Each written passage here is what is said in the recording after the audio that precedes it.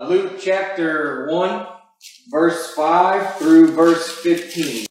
The heading is the birth of John the Baptist.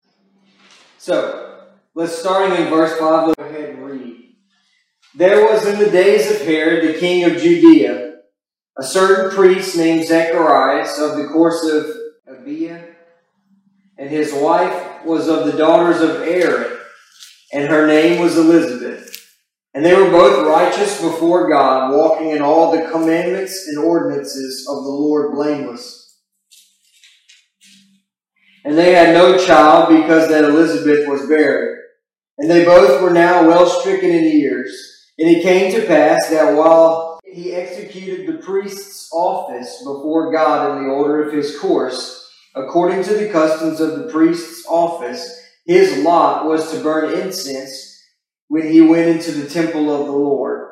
And the whole multitude of the people were praying without at the time of incense. And there appeared unto him an angel of the Lord, standing on the right side of the altar of incense. And when Zacharias saw him, he was troubled, and fear fell upon him. But the angel said unto him, Fear not, Zacharias, for your prayer is heard, and your wife Elizabeth shall bear you a son, and you shall call his name John.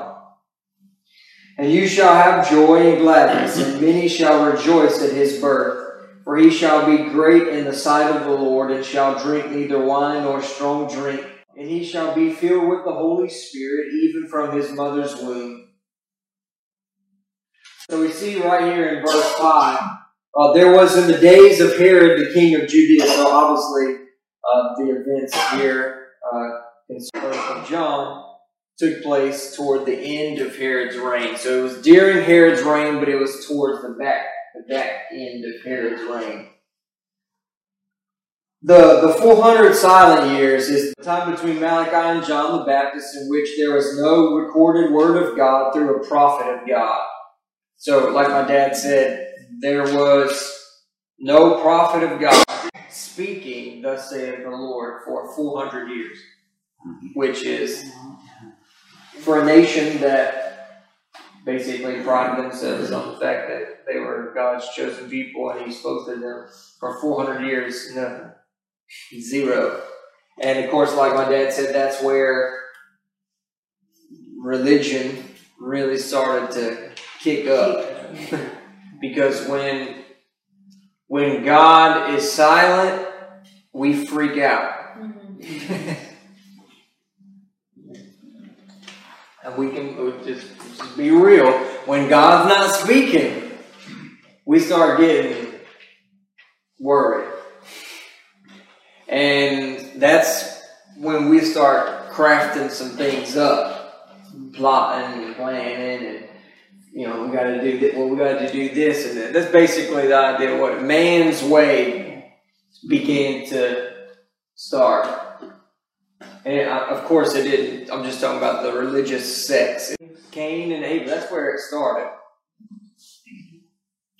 Cain killed Abel. Abel offered an animal sacrifice, which is what God required. Cain offered the labor of his own hands. So Cain, the problems that we see, they don't just start with us, contrary to what the world says, basically. Some people say, well, the Bible doesn't address today's problems. Baloney. The fact that you think that we have new problems. Right. It's the same problems. It's the same stuff. We don't call it the same thing, but it's the same. We turn to law. We don't call it Judaizers, but it's the same thing. Same concept. So in this time, that's where you really start to see. And I'll have a handout for you eventually that gives you a more detail with the Pharisees, the Sadducees, kind of what they believed and how they were against each other. And there was Pharisees, Sadducees, scribes, zealots. It's important to know because it really does help you understand a little bit better their thought processes and everything that they were experiencing. So this is the time period that these groups were formed. And when there's a lack of the Word of God, that's when men start forming denominations, different things. The church, we don't do anything that Israel hadn't already done. To be honest, we don't really get into anything that Israel has already experienced. Israel had Pharisees, Sadducees, all these different things. The church, we got 50,000 denominations. And then we say, well, thank God we're not like Israel. Yeah. Elizabeth and Zacharias were both advanced in years. They would have been around 70 to 80 years old when this event took place. So the birth for them was similar to Sarah and Abraham. Would have been similar. They would have been well advanced in years whenever this took place. But it is not similar to Mary's. Mary's, she's the only one that's ever given birth that way. And she will be the only one that will ever give birth in that way. So Elizabeth and Zacharias, though, it's more like Sarah and Abraham. They were well advanced in years. She was barren. In Israel at that time, a childless house was looked on as a mark of divine displeasure, possibly the punishment of some grave sin. Due to this, very few people viewed them as blameless, but God did. That's what we see in verse 6. And they were both righteous before God, walking in all the commandments and ordinances of the Lord blameless. This is how God viewed them, but because they were barren, man wouldn't have viewed them that way.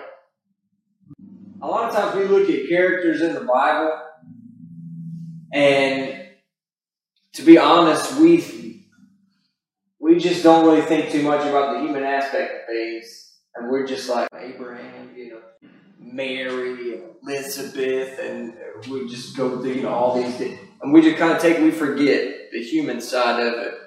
What would it be like to be a young lady, not married yet, and all of a sudden you're pregnant? What would it be like to be barren and you're almost 80 years old, and you've had to go through all of that and experience all the ridicule and everything that comes with it? Because remember, they considered that basically God was angry at you. And then when we see the backside of it, and like, man, praise God, didn't the Lord use them in a mighty way? And we forget the preparation period and the trial that they had to endure. We just forget about it sometimes. So when we're in the middle of it, we're like, man, what the heck? You imagine what they would have experienced. And yet, see, it doesn't, just because things are tough doesn't mean God's not with you. It doesn't mean that God doesn't have a plan. It doesn't even mean He's not working it out. Right. Gabriel was the angel that appeared to Zacharias. And we see that in verse 11. And there appeared unto him an angel of the Lord standing on the right side of the altar of incense. So Gabriel would have been this angel. In the Jewish culture, the right side of the altar meant it was truly from God. That's how they had that. They had that thought process. The right side of the altar of incense is the side of propitiation, which means that God accepts the sacrifice. Every prayer prayed in the will of God is always heard by the Lord. Every prayer prayed in the will of God is always heard by the Lord and answered. If you have confidence that you have prayed the will of God, then you have confidence that He's heard you and He's going to answer, because it's His will. And we know that He wants to accomplish His will. God's timing is a part of His will. Mm-hmm. Delay does not mean denial.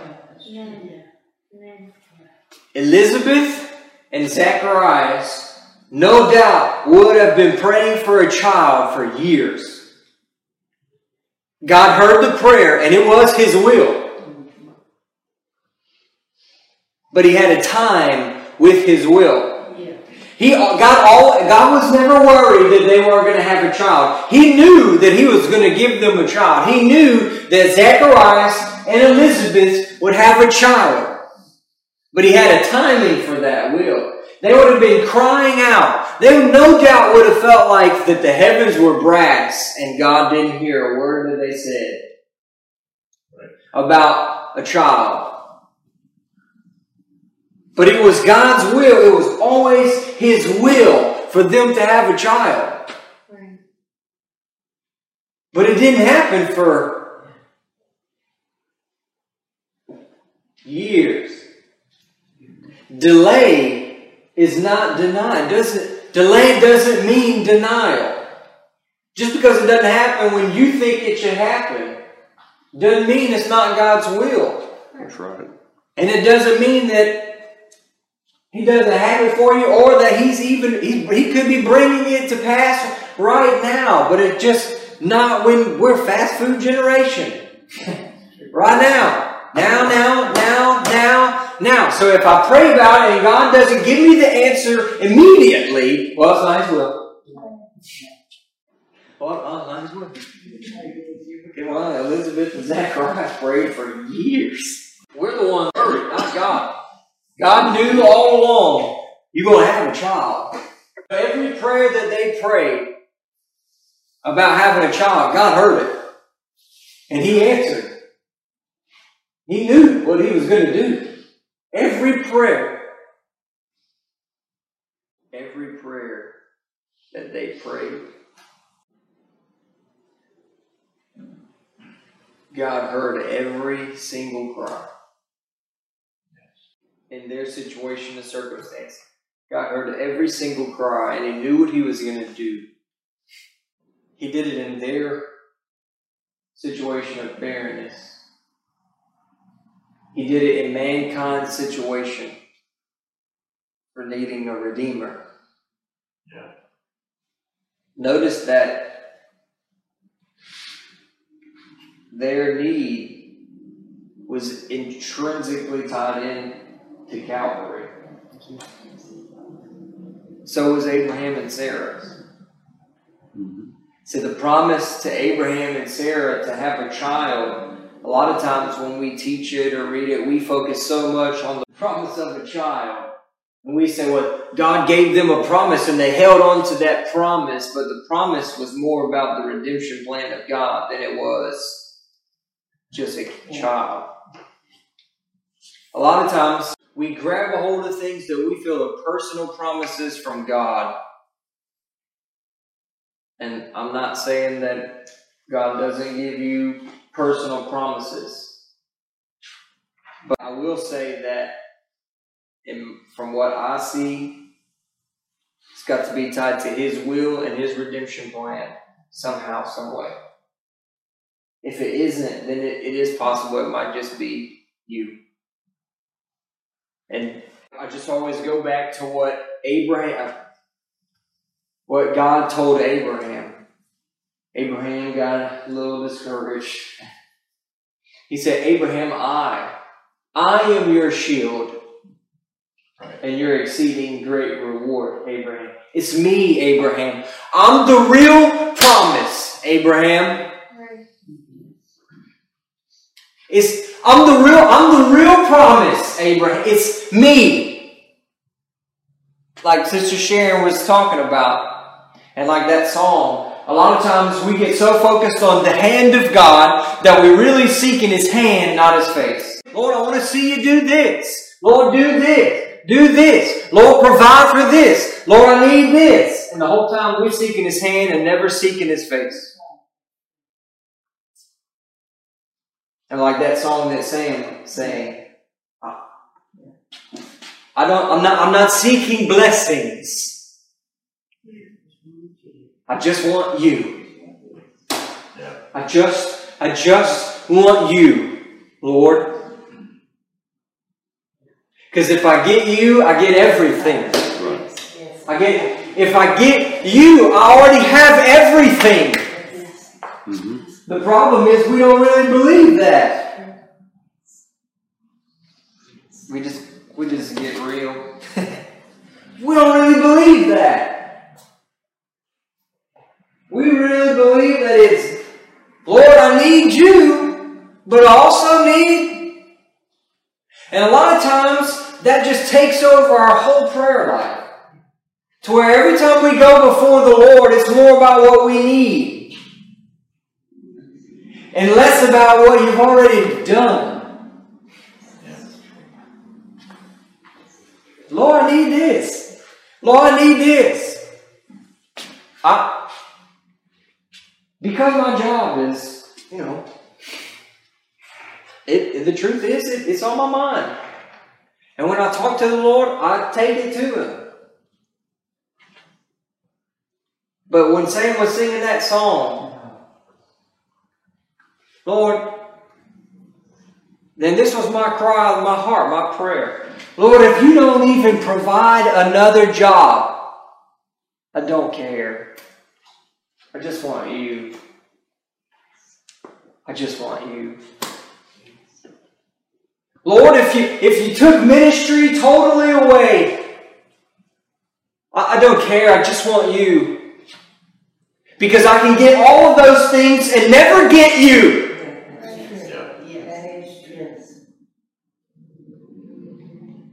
He just hear the cry of my heart. We can get all of these things and never get Christ. Never get the treasure. And we say, I'm blessed. But if you didn't get the treasure, you're not blessed. Right. If you didn't get the treasure, if you didn't get Christ, you got nothing.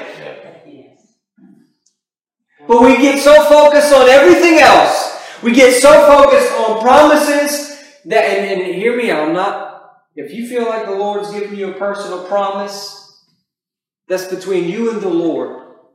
But hear me out on what I'm really saying about what are you really focused on? Something that you believe is a promise from God or God Himself? Abraham, I am your shield and exceeding great reward, Abraham. It's not everything that either I've told you I'm going to do, or sometimes the things that we think God said He's going to do.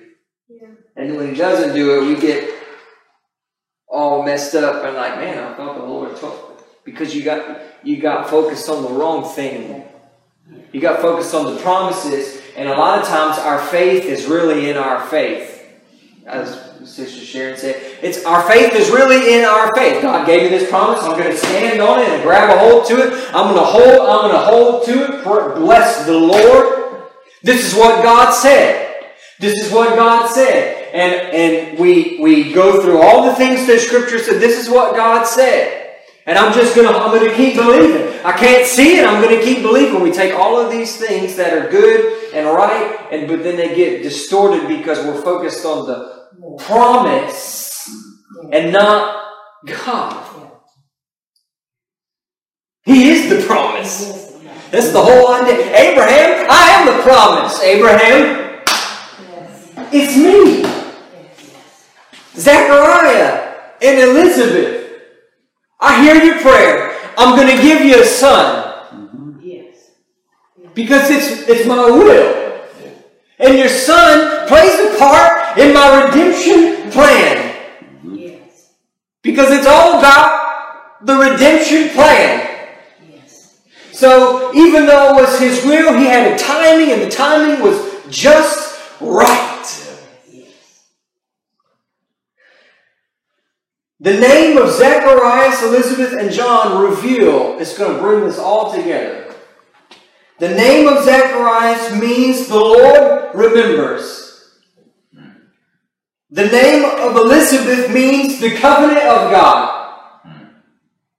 The Lord remembers His covenant. Glory. Because all along, that's what it was about. Yes. Yeah. The redemption plan. A Savior is coming. Adam, Eve, you fell in the garden. Don't worry. I've got a plan. The Redeemer's coming. I'm going to send the Redeemer. I'm going to send the Redeemer. That's my plan. That's my covenant. That the Redeemer is coming. I'm going to send Him, and your sins will be washed away. You will be restored back to not just the place that you were, but even higher. Glory. The Lord remembers His covenant. Amen. And here it was, and the name John means Jehovah shows favor or grace. Glory. And John ushered in the Messiah Himself. Because the Lord remembers His covenant. Yes.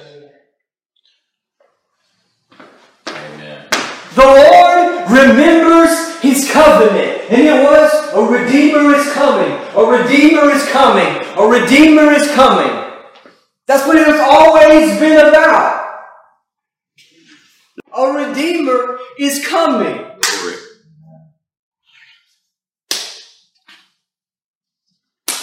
And if we were Jewish, we'd be weeping if they believed it. Because that's what they held on to with everything. A Redeemer is coming. That's what they were waiting on. Jesus said, Abraham saw my day, and he rejoiced. Because he said, that's the covenant. That's the promise that God gave me.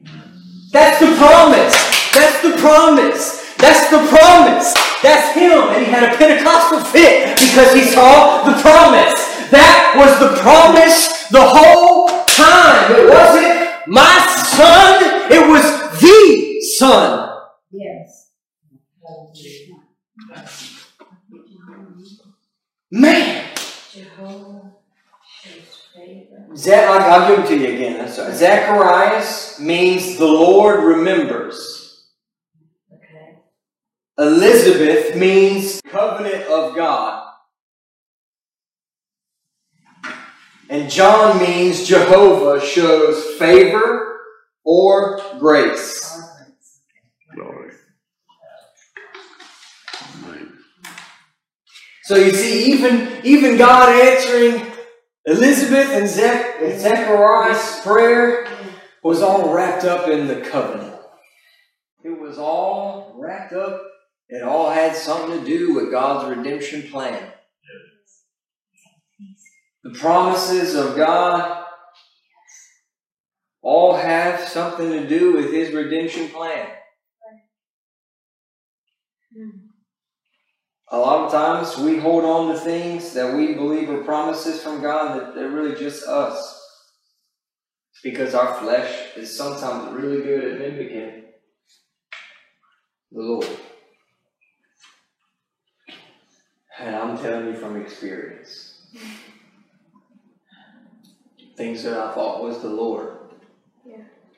Oh man, the Lord told me this. And then it turned out it wasn't the Lord. It was me. We just get focused on the wrong thing. Yeah. The promise instead of God. That really makes the scripture come alive. Seek ye first the kingdom of God and His righteousness. Right. Instead of don't seek. All the rest of these, they go come. It's going to be added. They will to be you. added, providing you seek Him first. Right.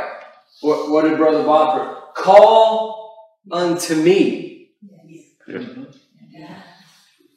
That's right. Seek me. That's it. Seek me. Seek my face. Mm-hmm. You seek His face. If you seek His face, you're going to find it, and you'll find His hand as well. But it won't be about His hand.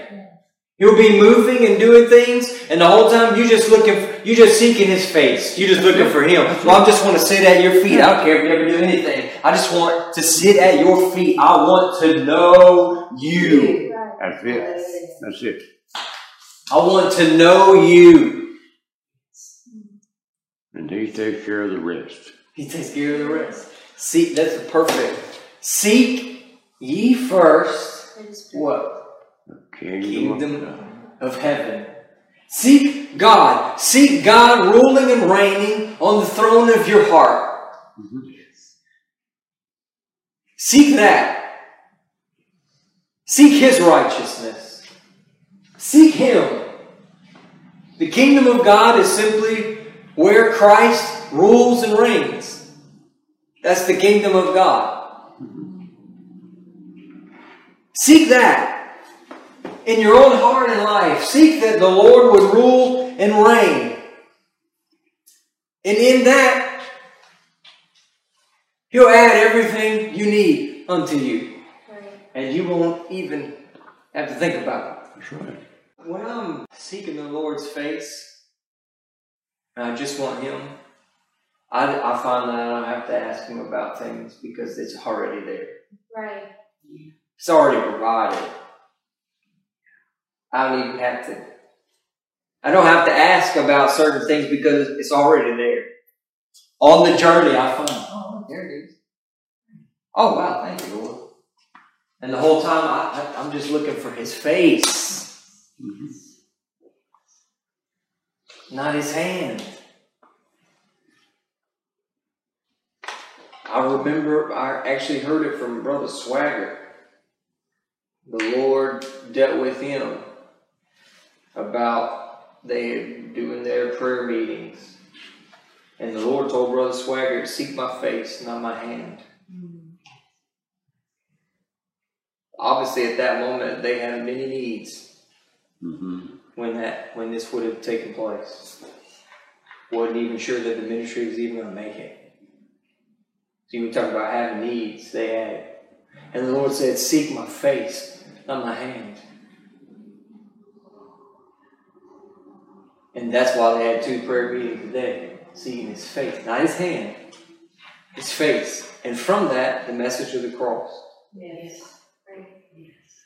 Not interested in, Lord, what you can do for me. Lord, not interested in the Lord being a glorified butler.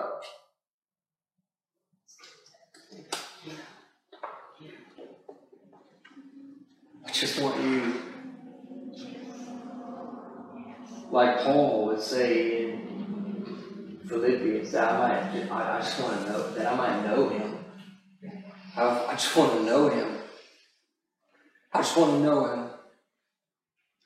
I could preach for the rest of my life, but if I never know Him, then I've done nothing. Yeah. That's real growth. Knowing Him. Not just doing. Knowing Him. That's real spiritual growth. The Lord could move and New Life Worship Center could become one of the biggest 5 churches in the world. But if you don't know Him, you got nothing. If you don't know Him, if you didn't seek His face, look in Scripture where it said to Jesus, they said, "But Lord, didn't we heal in your name, cast out demons in your name?" He said, "Depart from me, I never knew you." What? Yeah, but it looked like the Lord's hand was in action. "Depart from me, I never knew you."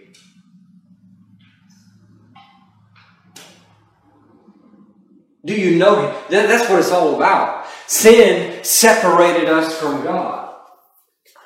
We couldn't have a relationship with Him. Christ joined us back together with God, that we can have a relationship with Him now. But we get focused on His hand instead of the relationship. Yeah. This is true. And we just lose our way.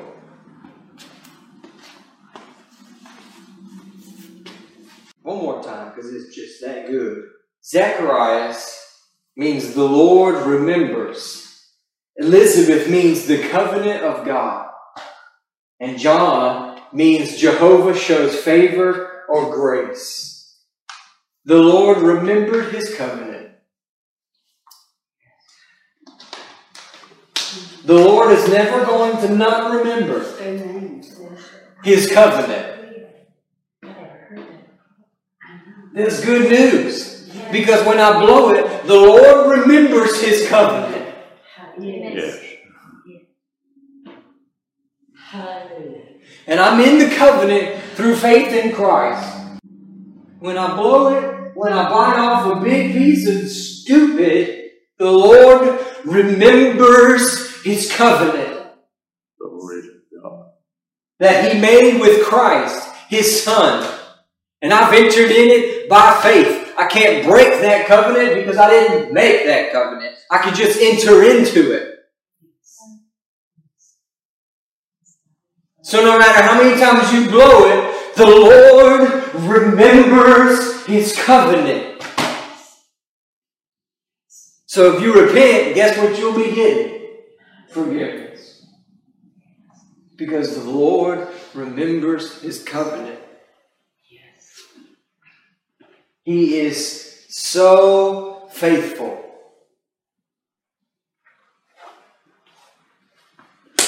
I'm sorry, I just can't go anywhere. I'm sorry.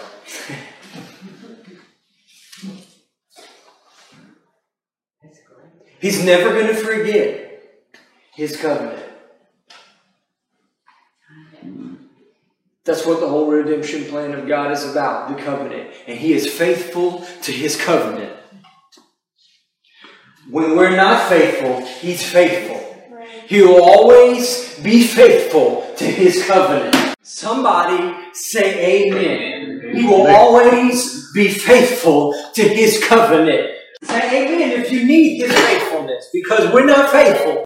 Yeah, it means he'll always be faithful to you too, because you've entered into the covenant through his blood, which means he's going to be faithful to you. That means no matter what we're facing, no matter what we're going through, or the seasons of try periods where they prayed and they felt like their prayers had to be hitting a brick wall, it's not working.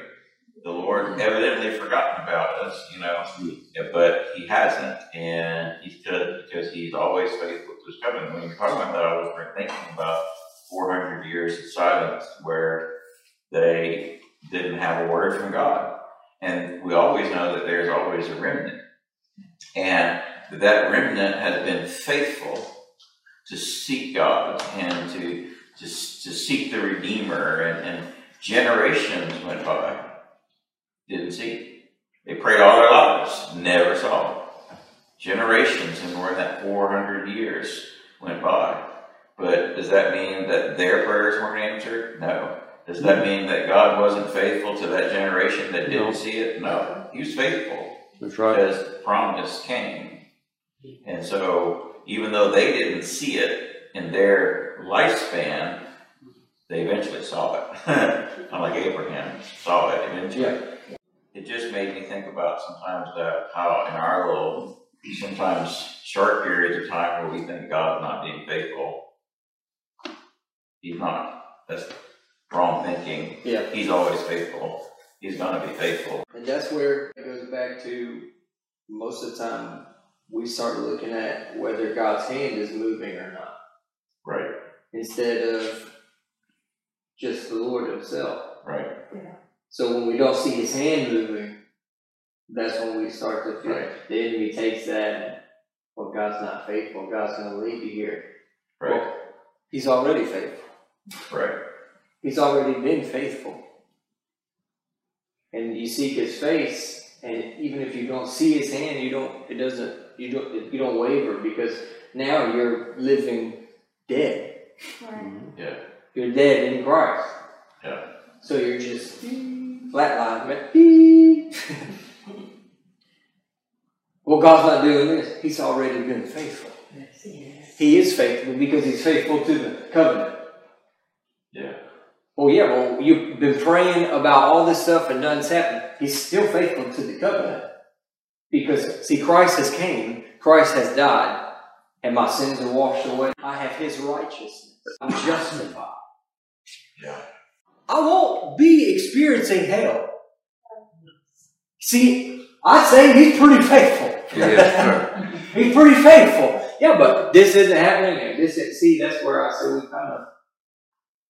we do, and sometimes God does give us promises, and we kind of gravitate to focus on God bringing it to pass or not, instead of just God. Mm-hmm. So we just, because that's how, it doesn't take much to, and the enemy would love for you to focus on something else. So that's so easy. But He is faithful to His covenant. He's always going to be faithful to His covenant. Man, I feel like I just can't hammer it enough, but what happens is we take faith and we separate it from the covenant. Mm-hmm. We start operating in faith, but not in the covenant. Mm-hmm. In other things. Either self, like, kind of what they would faith in self, or faith in, honestly, it sounds a little weird, but faith in God honoring our faith. And we say, well, I have faith in God because God honors faith and I have faith in God. So because of my faith, God's going to do this. Oh, so your faith is in your faith. Not in the covenant. It has nothing to do with what Christ did. We get so easily, we just get fooled by it. Because there has been a lot of teaching on faith, and it hadn't been correct teaching on faith. So there's a lot of teachings on faith, but it's not tied to the sacrifice. If faith is separated from the sacrifice, you don't have biblical faith. It's not biblical faith, and God doesn't honor that type of faith. It's only faith attached to Calvary. Only faith attached to the covenant that He honors. But if your faith is in the covenant, He's faithful.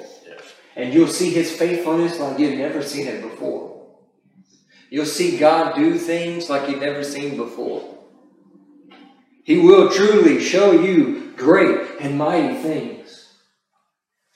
Well, what are some of those things that you're going to see? Everything that was accomplished by the cross in the new covenant.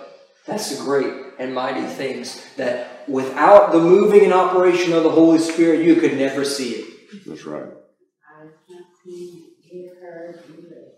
Say it loud. Eye has not seen, nor has ear heard. Neither is it in the heart of man the good things which God has prepared for those who love Him. Who love Him. That's right. Amen. And we take that and we apply it to earthly things most of the time. Right. If you do that, you miss it.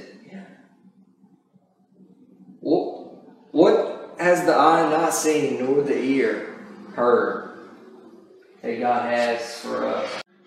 And what we have in Christ has to be revealed to us by the Spirit of God. And when you see that, you say, God is faithful to His covenant. And truly, eye has not seen, nor has ear heard. And the ones who love Him are the ones that see that He first loved them. See, even that's tied to. Yes. See, it takes the Word of God. That's why I told you, we're going to see things in the life of Christ, hopefully, that when you see it through the correct lens, the lens of the covenant, Calvary, you go, whoa, that scripture just came to life. Mm-hmm. Yes. Instead of, a lot of times it's like, oh, that's that encouraged me in my current situation and circumstance, and it helps me go a little bit further. When you see something through the lens of Calvary, it's not just, oh, that helps go a little bit further. It's, woo!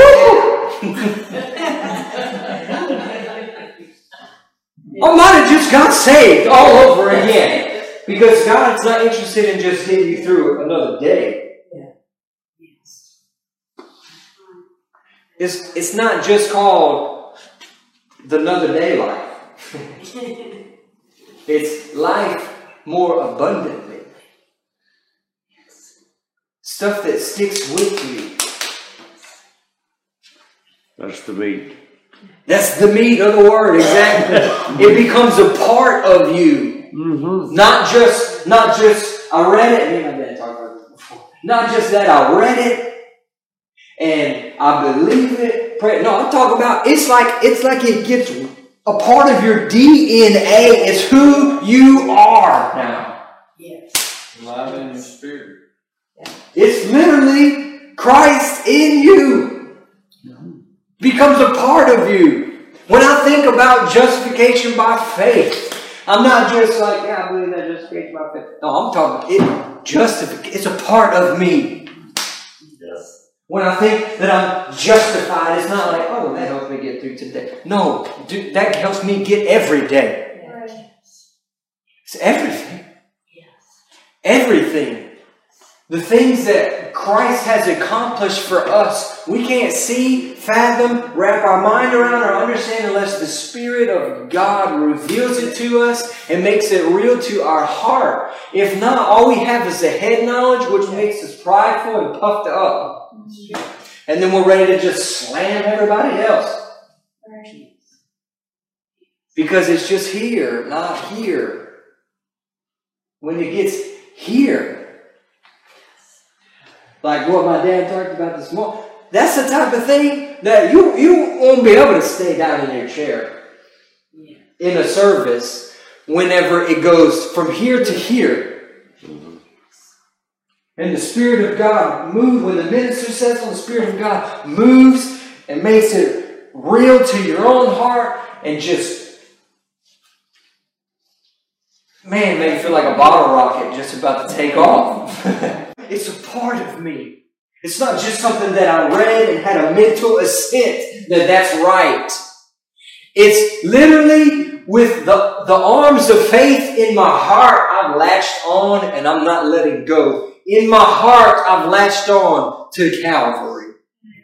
In my heart, I'm clinging to the old rugged cross and everything that comes with it. And it's as we see those things that we begin to see the great and mighty things.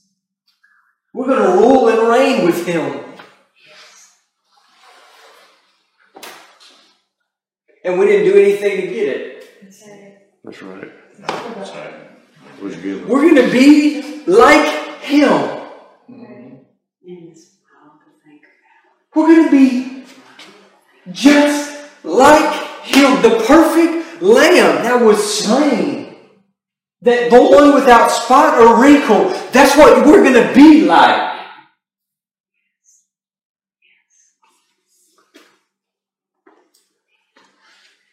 Because He's faithful to His covenant. I'm going to sing this song. I heard this song sang by Joseph and Rachel. I fell in love with it. I think it just fits so perfectly. The faithfulness of God. He remembers His covenant. And it was always the covenant of grace. He remembers it. I find no hope within to call my own. For I am frail of heart, my strength is gone. But deep within my soul is rising up a song. Here in the comfort of the faithful one. I will walk a narrow road through valleys deep, in search of higher ground on mountains steep. And though with feet unsure, I still keep pressing on, for I am guided by the faithful one. Faithful, faithful to the end. My true and precious friend, you have been faithful, faithful, so faithful to me. I see your wounded hands, I touch your side. With thorns upon your brow, you bled and died. But there's an empty tomb, a love for all who come.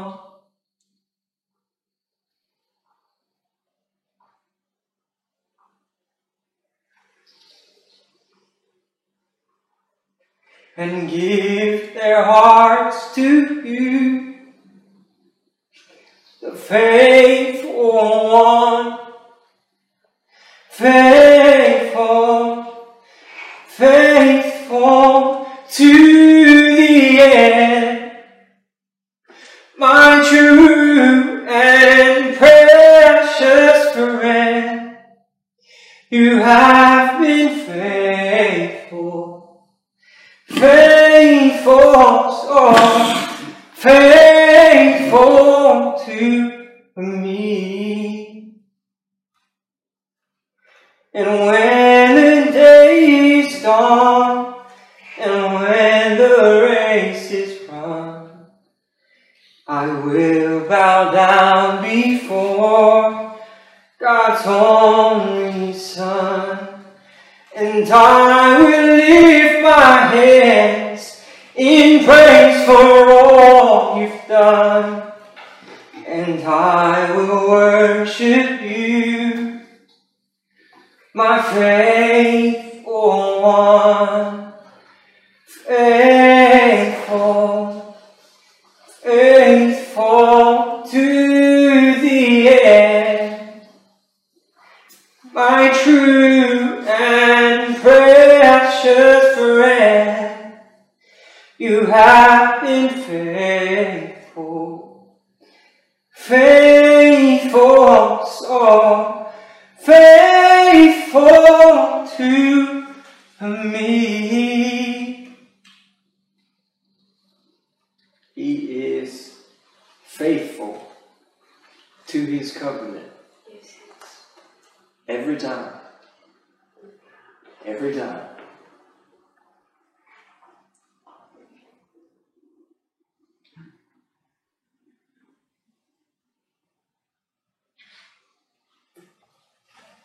The new covenant is what I need more than anything. Mm-hmm. My greatest problem is not finances. My greatest problem is sin. And the only thing that addresses that is Calvary.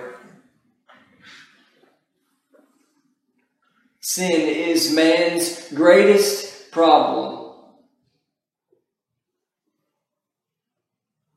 Sin. Without sin, we wouldn't even have financial problems if sin was never in the world. We get so focused on things that aren't our greatest problem. And we say, well, this is it. This is what, your greatest problem is sin, and the covenant answered it. And no matter the different situations and circumstances the one thing that I always find to be Tanner's problem is sin. That I don't trust him. I don't depend upon him. My faith really isn't fully in Calvary.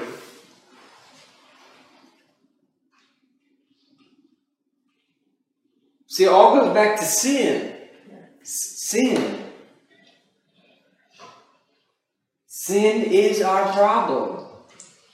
Why don't we get along with our fellow man? Sin is the problem.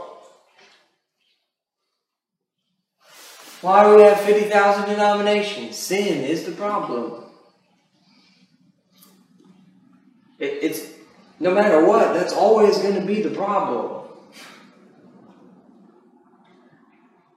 And whatever trial, situation, circumstance that God allows to come into my life to squeeze me is to reveal sin that He wants to deal with, and He wants to give me victory over. Lack of trust is still sin.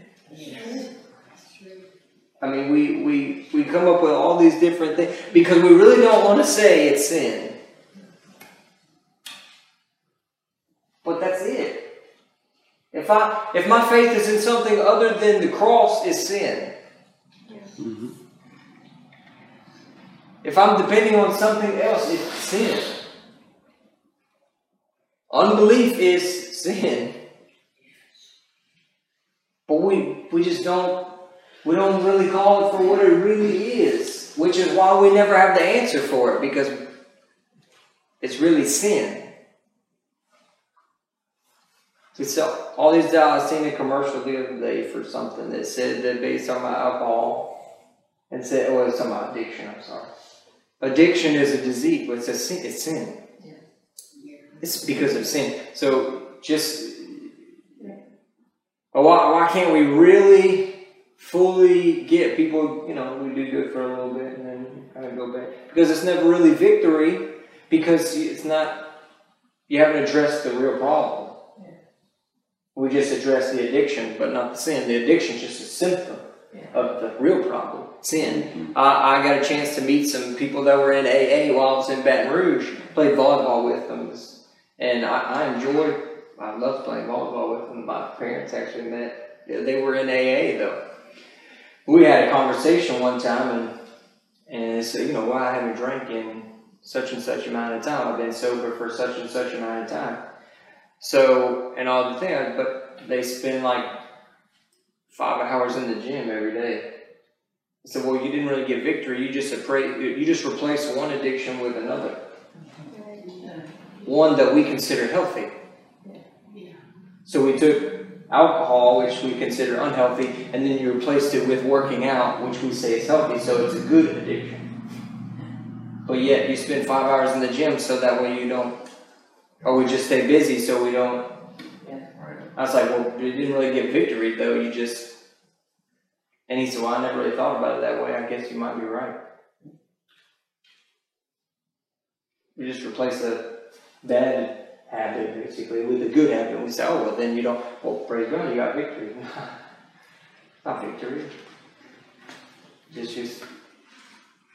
But you see, you're still consumed with something other than Christ, which still means it's sin. Yeah. See, that if sin becomes the focus, I said focus on in this, then you begin to see that, if Christ isn't the focus, it's sin. So therefore, even if you work out all the time, Christ is still not the focus. So it's still sin. It's just a different symptom. So as long as we don't see bad symptoms, we're okay. It's kind of the idea. As long as we don't see bad symptoms, we're okay. But the ones that we consider as human beings to be good, well, then that's okay. Well, we're still missing it though. Because sin is the problem. Verse 15, for he shall be great in the sight of the Lord, and shall drink neither wine nor strong drink. And he shall be filled with the Holy Spirit, even from his mother's womb. John's greatness would come because of his introduction of Christ. See, everything's tied to it. Yeah. John is considered the greatest prophet. Yeah. Mm-hmm. Yes. Because why? Because he introduced the Messiah. That's right. Yeah. That's right. That's why he's the greatest. Right. Why is John? Isaiah got a whole book. Hmm. Jeremiah. I mean, you look at the prophets of old. Elijah, Elisha, Isaiah, Jeremiah. I mean, we could go through the list. Yeah. And Jesus said that John the Baptist is the greatest.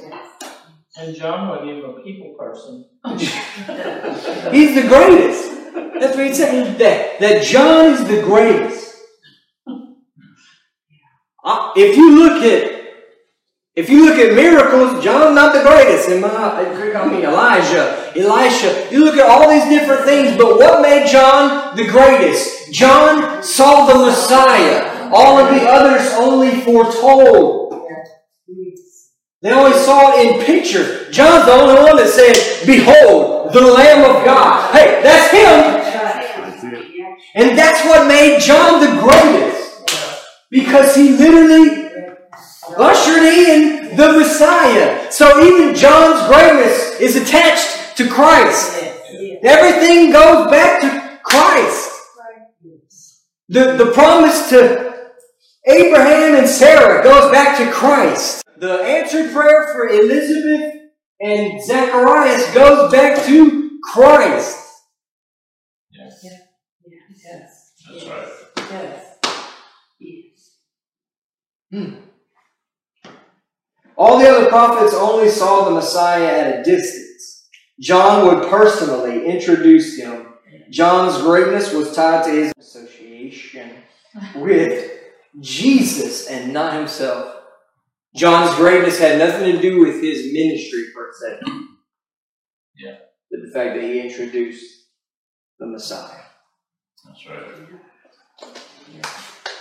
John was a Nazarite. Nazarites had to abstain from intoxicating drinks in order that no spirit would control him other than that of Jehovah.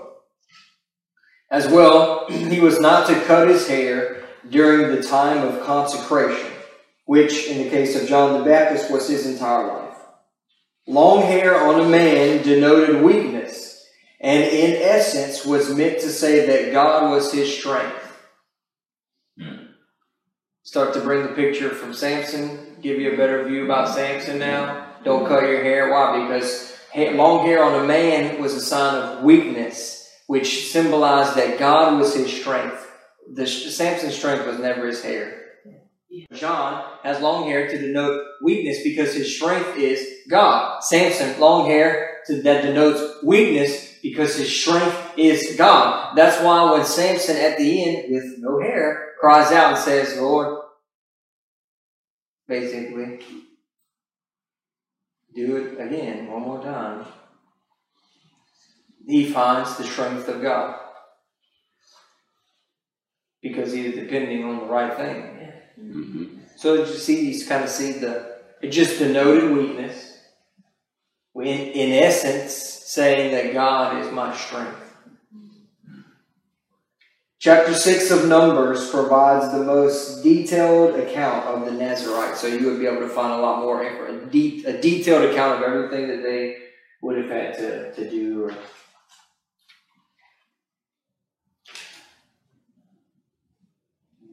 Alright, now the next part says, "And he shall be filled with the Holy Spirit even from his mother's womb." So we're still in verse 15. This has no reference to the Acts chapter 2, verse 4 experience of baptism with the Holy Spirit. Because that didn't happen until after Calvary and after the ascension of Christ. So it's not that, it isn't that. Filled, the word filled means to furnish or supply. So he shall be furnished or supplied with the Holy Spirit even from his mother's womb. Due to John's significant task of proclaiming the message of repentance to Israel and the introduction of the Messiah, there was an unusual help given by the Holy Spirit from birth to John, which had never been afforded to another. No other person ever introduced Christ. So John had he had a special help of the Holy Spirit. That's right. For his ministry, but it didn't mean that he was filled with the baptism of the Holy Spirit. It just meant that the Holy Spirit, even in his mother's womb, let me make sure I read that right. Even from his mother's womb, would be with him, leading him, guiding him, helping him, teaching him, because of his special calling, basically. After all, he introduced the Messiah. He was the greatest prophet. That's right. You kind of think of when Mary went to see Elizabeth and the baby Yeah. left him. Yeah. Yeah. Right. John Leave knew for right John. then that was the Christ. Yeah, that was the Christ. Yeah. And that's what the... He knew right then. So there was always... He's jumping for joy. Yeah. Mm-hmm. Man. Yeah. Alright, that's it. Congratulations, we've got through one second. Next class, it'll be the ministry of John the Baptist, the forerunner of Christ. So we'll get to see more about John's ministry. You mentioned God's timing in seeking His face. His timing is involved in everything. We will never be able to figure it out. And really don't need to. No, we really don't. It's always going to be that way. Yeah. I mean, if you look, if God would have answered Elizabeth and Zechariah's prayer, see, there's a lot of things that have to come into place for it to, Mary has to be around. Right. Mm-hmm. That's right. Because the timing in Mary's life has to be right Uh-huh. for God to answer Elizabeth and Zechariah's prayer. Because Okay. John has to be born. They got to be born around the same time, because John's gonna say, "Behold, the Lamb of God." So if he answers and John's born long before Christ ever comes, well, that just ain't gonna work. So the timing of God, he knew he was going to answer that prayer. He knew they were going to have a child, but the timing had to be right. Yeah. Or else, after all, it's all about the redemption plan. That's what he's working. That's really what he's working. And a lot of times when we don't see God working in our hearts and lives, or in our lives, or most of the time in our lives, when we want it, is because it's not in our time. That's the time that we want. But God has a perfect timing. And the idea through it all is sanctification. God can provide for us. But if He provides for us and we never grow into the image of Christ, what good is that? That's right. That's what he's more interested in that than he is. I've said it before, and it's kind of I don't necessarily get happy to say it because it doesn't sound very good, but I believe it 100% to be the truth. God's not interested in your comfort No. as much as He is No. your growth That's right. in Christ. So if that means that in order for you to grow spiritually, in order for you to be conformed more into the image of Christ, He has to put you in an uncomfortable position. Get ready, He will. Mm-hmm.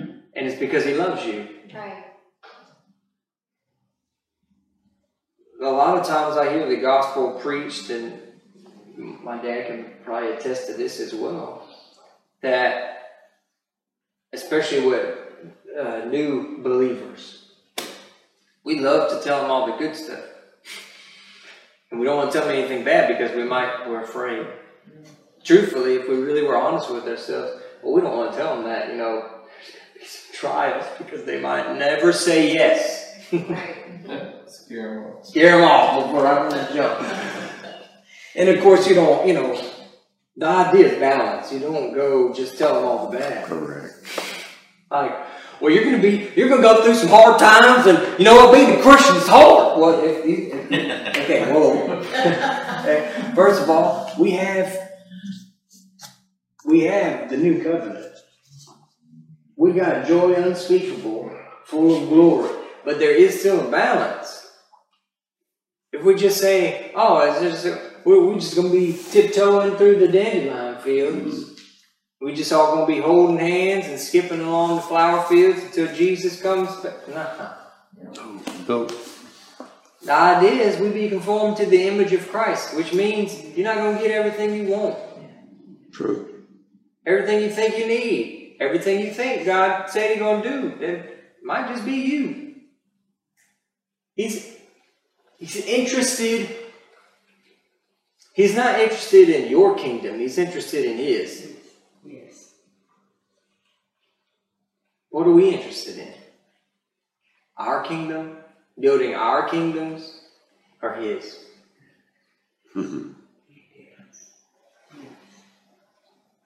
His kingdom. That's right. That's the only one that's going to matter. That's it. He paid the price. We didn't. We are bought with a price. We don't belong to ourselves. That's right. We don't get to just. I'm in the front of the line. Sometimes it's more about my kingdom. I should be this. I should be doing this. I should be doing that. I should be here. I should be there. I don't want to stop doing this. I should be used in this way. I should be used here. How come the pastor doesn't recognize me here? Sorry.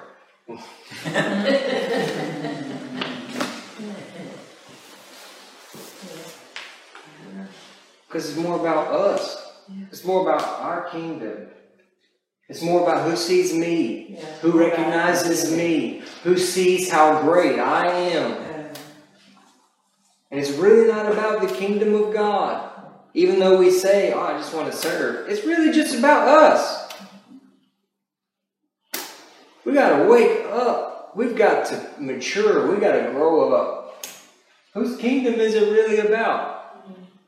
Yes. And that's how you can pretty much, I believe that you can tell by what somebody is seeking.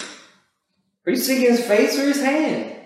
If you're seeking His hand, it might just be more about your kingdom and what God can do for you. If you're seeking His face, though, you just want Him. You want His kingdom. Maybe this is what we needed tonight. I don't know. It's good for me.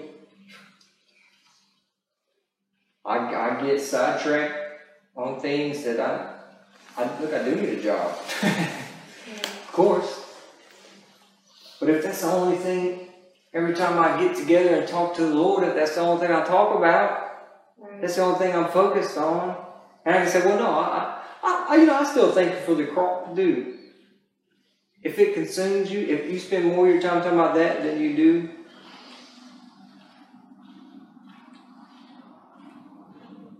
it might just be about your kingdom. And for all of us, nobody's better than the other. I mean, We're all in the same boat. we're all in the same boat. We all got flesh. We all got self. Not my will, but your will. Not exactly, not my will, but your will be done. Look, I got plenty of things that I was telling Sarah the other day. My dream job would be to be a ranch hand. Because I want to learn about it so bad. I want to learn about it so bad. I'm scared of horses. I'm scared of animals. I'm scared of all animals that are bigger than me. But my dream job to be a ranch hand, because I want to know. I want to be on a ride horse. I want to be a cowboy. Wants to be a cowboy. Yes, let's get to it. He just wants to be a cowboy. That's I want to be a cowboy. There's things that I want. That's work. Yeah, That's work. Good. I'll talk to my sons. No, please don't. There are I'll things. lose my husband to the farm. There are things that I want, that I would like, and I just be honest, His son has a bunch of horses. that I would like, but it doesn't mean it's the Lord. Right, That's right. Not everything in my heart is from God. right. Surprise, surprise, surprise. What's it going to be? My will or His will? Even if His will places me somewhere I don't want to be, Right. like what Brother Bob was talking about, those prisons, On the belly of a whale. a place I don't necessarily want to be. Nasty place. But Lord, if it be your will, not my will, but your will be done. And are we willing to really trust Him? It's one thing to just say it. It's another thing to say, all right, Lord, you can put me in the lion's den. Trust you. All right, Lord, in the fire. Trust you. Even when we see it coming. Not one that surprises you. One that the Lord leads you to. All right, Lord, I trust you. And really trust Him. Whenever, because your eyes are not going to, and your thoughts won't. If I was in Bible college and my eye, what I could see, feel, and hear, told me that I'll never be used by the Lord, and I just wreck and everything. That's where I could see, feel, and hear. Because I felt like I was in a place where I wasn't going anywhere. Not being used in ministry, nothing. Lord, I trust you. I'm going to stay right here. Lord, I feel like I don't have a career. I'm just going to trust you, Lord. Do we really trust Him? And do we really seek His face, or are we seeking His hand?